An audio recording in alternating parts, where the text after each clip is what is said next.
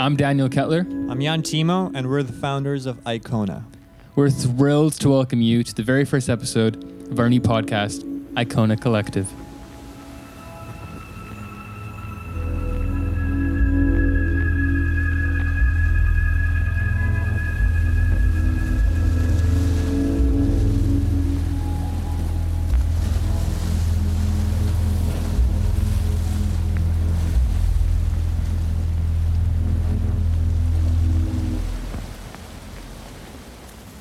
Icona's Cry.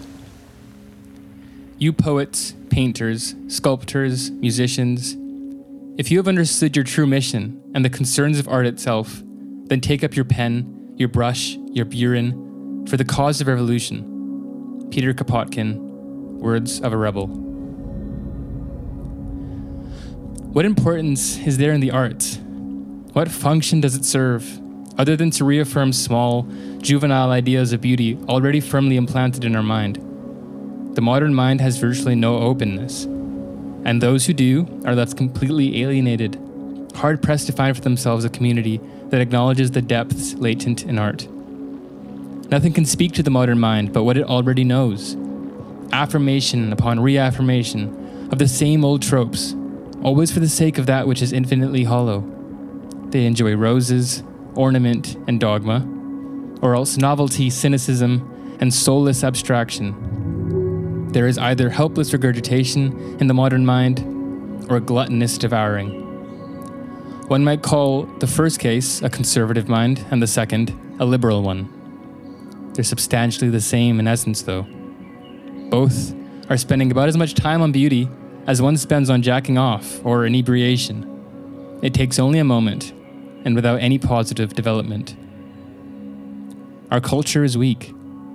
It was built not for beauty or truth, but for capital and cyclicality. It is incredibly miraculous if there can be found a spark of beauty anywhere here. People are so very individualized in this cesspool, left with only themselves to seek out the perennial philosophy that beauty has always reflected. Where is the way out? What culture can we seek out? Beauty is made to be nothing more than a matter of taste and preference. Would we really be so careless, forcing beauty to enter an unwanted life of prostitution for those who might fancy it for a night? We needn't look nostalgically to any individual culture for what might be meant by beauty. We are not seeking to be tribal. We must look to the totality of human history at every corner to discover the perennial philosophy of all things. Look to the indigenous peoples of your land for aid. Look to your own ancestry. Look to the civilizations of past and present. Take it all in as if you couldn't breathe prior to this moment. You'll find that though this young culture is mostly grotesque, it will reform when it ceases to be so solipsistic. Be in community. Argue and scream about what is beautiful if you have to. Come to some sort of consensus, because beauty is not a fancy. It is a means of mysticism, calling from your ego all kinds of reform. We must change our lives. Thank you for joining us. You were listening to a piece written by Daniel Kettler about a week ago, and now we're gonna ask him what the heck he meant. So tell us, what did beauty? I mean? I meant what I said, but but to be less serious and intense, without music. Basically, what I meant is that I feel, and I think a lot of people feel, that our culture is lacking in aesthetic things, but not just aesthetic things, but on a deeper level, a sort of foundation for aesthetic things and a sort of metaphysical foundation for aesthetic things, a reason for why things are pretty or beautiful or aesthetic, a reason that isn't just intellectual, but that is kind of spiritual even. And so for me, the whole question of beauty is a question of spirituality, and I just feel that our culture doesn't necessarily value that, and instead of that, they value themselves. Yes, but then also just like they value their income and making a living for reasonable. It's completely reasonable, but they don't necessarily have the time or the resources to find something that is beautiful and that would change their lives. That would actually impact them. Why do they need to change their lives? You keep saying that, but You must I don't change want to change I like my life. What are you going to tell me? I mean, I feel that a lot of people don't go to church and they don't go to like a sort of community anymore that would actually tell you to change your life. They don't want to be told what to do. And this is understandable, obviously, but I think that it's very important to be allowed to be, to confront people and to say things that are important, but To be convicted. Yeah. And the question why, though, why you must change your life, it's not a sort of like condescension. It's more of a, it happens on its own anyway. Like you're constantly growing and you're constantly changing, but to do so consciously is the goal. And don't let yourself be swayed by habits and things that you don't want to be swayed by. Yeah. Let it be conscious.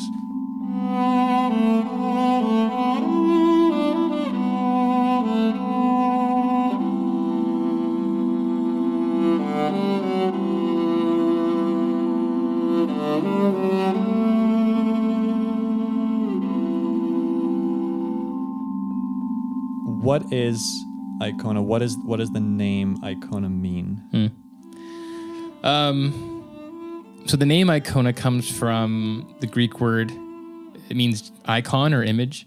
I don't know how to pronounce it in the Greek, but I think it's Icona. something like that. I think exactly. I got it right. I'm sure he got it right.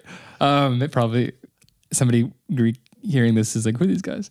But it's from the Greek, and where we got it from is the Bible, actually, the New Testament. St. Paul talks about in, I think, Romans, I'm not exactly sure which book, but that we'd be formed into the image of Christ. He uses the word icona in that. And so in Christian history, a lot of churches, they also use that word, and it's not just image, it meant icon. And if you know anything about the Greek Orthodox Church or just Orthodox churches in general, you see a lot of icons, you see a lot of images. There is this whole debate, it's called iconoclasm, where they wanted to get rid of all these icons of Jesus or God or saints or Moses and people, because they thought that somehow that wasn't right. And the reason for that was they thought that God was so pure and so beyond images and words that you can't paint him or turn him into art in any way. Mm-hmm. And you got to be careful not to idolize the art itself. And I think that might have been one of the arguments, right? Like, don't idolize the picture. Mm-hmm. Yeah. Yeah, and there was a debate, and I think it was, I don't remember exactly which year, but it was pre-1000 AD, where they decided that actually icons were fine because they were able to come up with a theology that would represent it, and do so without idolatry. There's this guy, John of Damascus, and he was the leading figure in this. Anyways, all this to say that what is this theology that they came up with? Why was it okay? The word icona speaks to that, and basically what it is talking about is a piece of art, painting, anything that is artistic really generally, is not an end in itself. This is where idolatry comes in, is because it's an end in itself. It's not supposed to be. Instead, it's supposed to be, you can say, a sort of portal into something beyond, which kind of stops you, and actually it doesn't let you idolize this thing, because this thing is supposed to speak to something beyond itself. It's never just speaking about itself in the same way that kind of nothing in reality speaks of itself that you see. Something you can always see something spiritual in God's creation, coming from this background. It's always kind of, and especially when it's artistic, because then it's on purpose.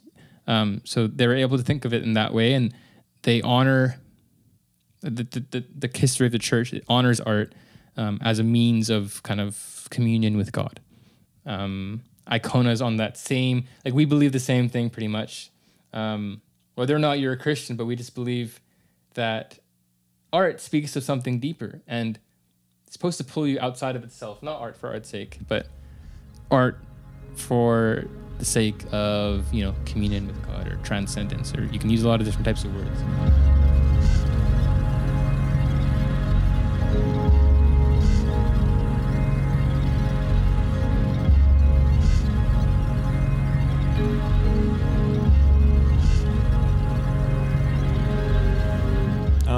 So we can talk about more on the more practical level, like what is Icona more practically speaking. Mm-hmm. And so to briefly explain, it's a production company at the same time as a collective of artists, multidisciplinary artists. Yep. We're located in Vancouver, BC, Canada. Yes. And we're looking for all types of different artists who believe in our vision and who would just be interested in collaborating on projects that were not possible in just their own medium of art. I always use this analogy, like what if an architect meets a musician or like a visual effects person and just decide to do something together? What if you create an environment where that is possible? Like what would happen? Like we truly believe that every art form is connected to one another. We don't really think that, if you're a musician, then you shouldn't be talking to photographers, for example. No, everything is connected in one way or another. Yeah. And so what Icona aims to do is to bring those different art forms together and be a production company for both passion projects as well as client projects in our Vancouver community first and maybe national later on. Yeah, international. Yeah. Yeah, that's totally true. One of the biggest visions of Icona for sure is this multidisciplinary aspect. It's very exciting. It's just the idea that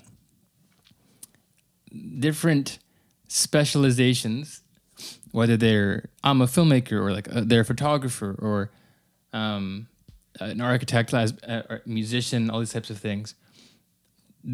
There's a weird kind of specialization in our way of thinking in our culture where people don't talk and they have their own jobs, and if you interact as two different types of, if not artists, then just like craftspeople or whatever, you have a sort of handshake business kind of agreement with this other person on how you're going to work. Maybe you license music from somebody else because you really need music. You don't actually personally know a lot of musicians, and if you do, maybe you're not into them, so you have to go look somewhere else. And it's like the social level of art is kind of, it's missing something. And why doesn't an architect talk to a musician, for example? I mean, they definitely did, or an engineer talk to a musician and talking to an architect, because let's say a cathedral, like they definitely did those things because they needed music in the buildings. And that's where the most beautiful projects come from. You can tell, right? Like people travel to Rome, people travel to like Europe, and they don't travel to the ugly buildings. They travel to the cathedrals and things like this. And I think that's telling. Yeah, for sure. And those cathedrals and all of those projects of the past, they were not created with human intent. They were not really created for humans, but they were created for God or for a spiritual, experience that humans were after. And so that just tells us that we should be creating for something more than ourselves.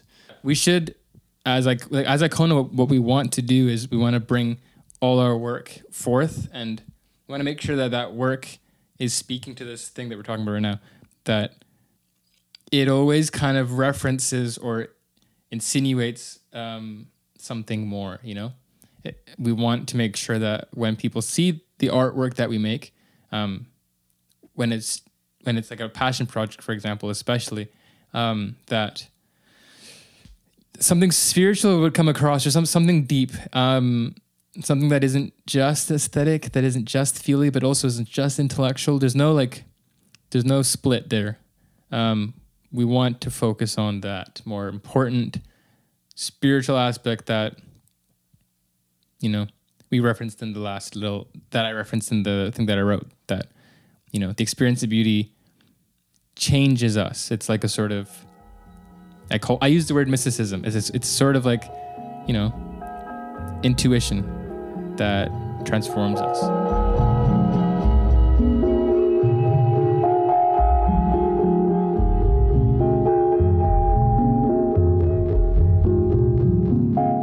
Okay, I have a question. Ooh, okay.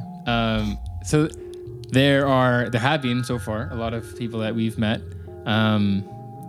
that are really aligned with the vision that we have, like that, are very into the idea of the word icona, or they're very into this thing about beauty, or they just like the logo. They just really like the logo. Adam Combs. Wait, not Adam. Oh yeah, Adam likes the logo. Well, yeah. Shouts out to Adam. Follow him. Great photographer, great guy. But there's a lot of people that are into what we're talking about, and we've kind of begun to build what you could call a collective of just kind of friends, but we're thinking about going kind of more into that. And what do you think that might look like? Or what does that even mean, like Icona Collective? Yeah. Well, it for sure has to start with a strong foundation of people who truly believe in the vision, people who are ready to, give their everything into it. And I think we're pretty lucky with the people that we already have. And I think in the future, we would absolutely love to collaborate with more people in the city and outside who share the same passion as we do. And, the more people we meet, the better, because, everyone has their own different creative touches that they could bring to the team. And we're just super excited to meet more people who believe in the same passion, believe in the same vision, and who can bring different skill sets to the team. Just inspire us for unprecedented projects. Yeah, definitely. And, another thing that we're dreaming about is just that this collective could, get bigger, but what that would mean is that we would all have not just like a common passion, but like maybe even themes, right? Like projects that we could all work on together. Referencing back on the idea of like an architect talking to a musician, talking to a filmmaker, talking to a painter, what if in a collective, in a sort of social circle, it's a business, but it's more importantly a collective, right? What if these people were collaborating on art and bouncing off ideas from each person's specialization so that the specializations can kind of blur, and work on big projects, big ideas, big themes, big things that we're very, passionate about. Beginning in Vancouver for sure, but then maybe eventually going bigger.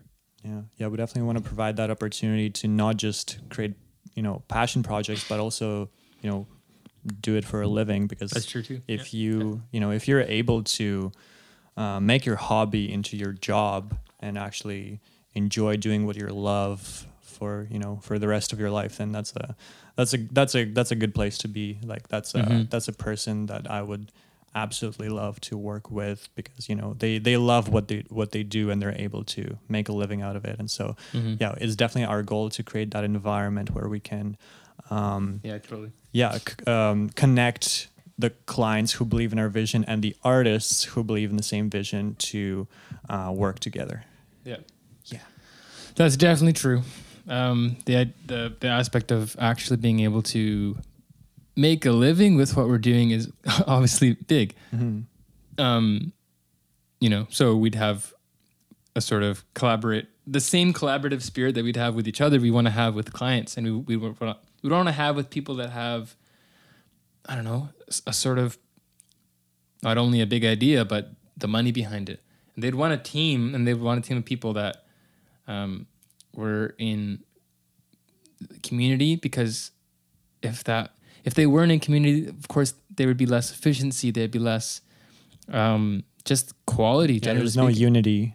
There's when no you unity. bring a bunch of people who are not even friends together. No, it's like, how exactly. do you invite a photographer and a videographer to a wedding, and you tell them to both do their job. Like, they're gonna get into each other's shots. Like, I know that from It's very experience. true. It's like they have to be friends, and they will know. Okay, like I'm gonna go from the left, you go from the right, and this is just like a practical experience, but Right. it gets you the picture.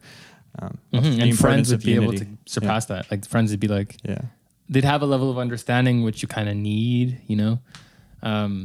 in order to do your best work. I mean, you know that you hear that directors constantly pick the same actors, like Christopher Nolan, for Yeah. example, constantly picking the same actors again and again, not because he's lazy and dumb, because he's actually really smart and he realizes that, well, these guys understand me, I understand them, they understand each other. There's a level of like, wow, this is, I don't know, creativity sparks a lot more strongly or quickly when there's community.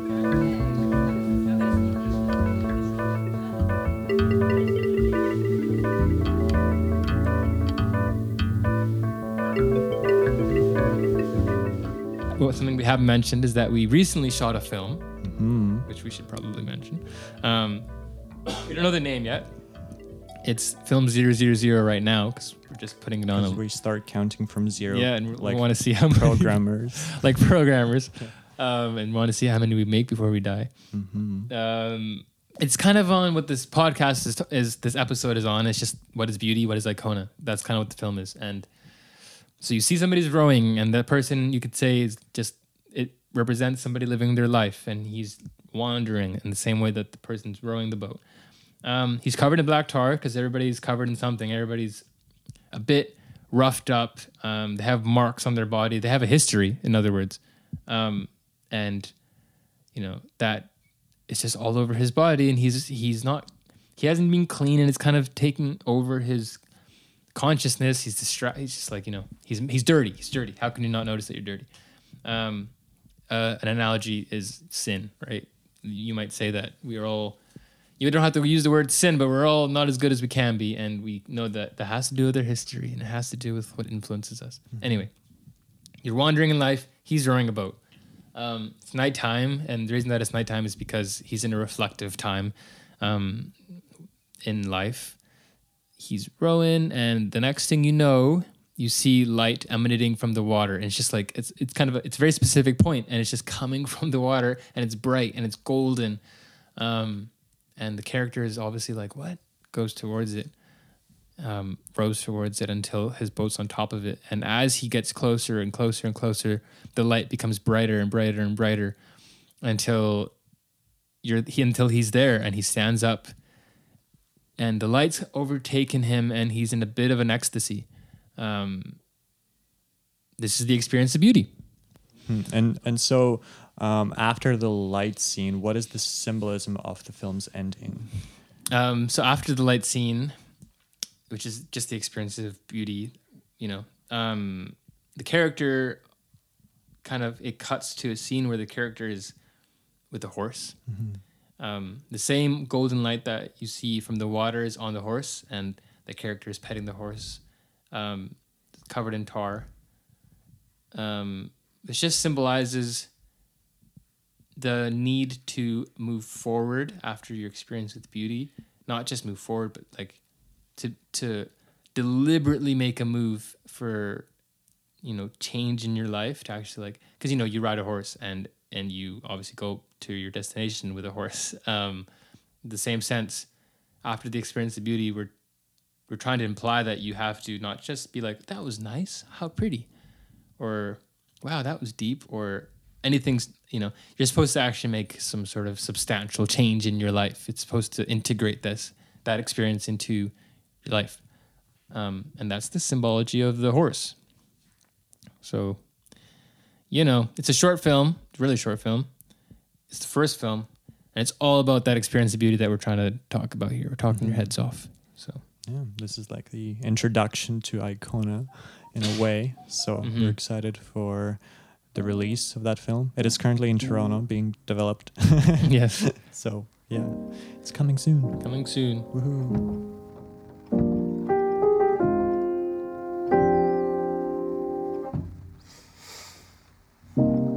So in the future, we plan to use this podcast to kind of both keep ourselves accountable about creating, as well as just sharing our process and letting people kind of see how the story progresses. If we ever, make it, then it's going to be a cool piece of documentation of where we started. And so, yeah. Well, thank you everyone for joining. We appreciate the community that is here with us, that, keeps us inspired, that we get to inspire as well. And tune in next time.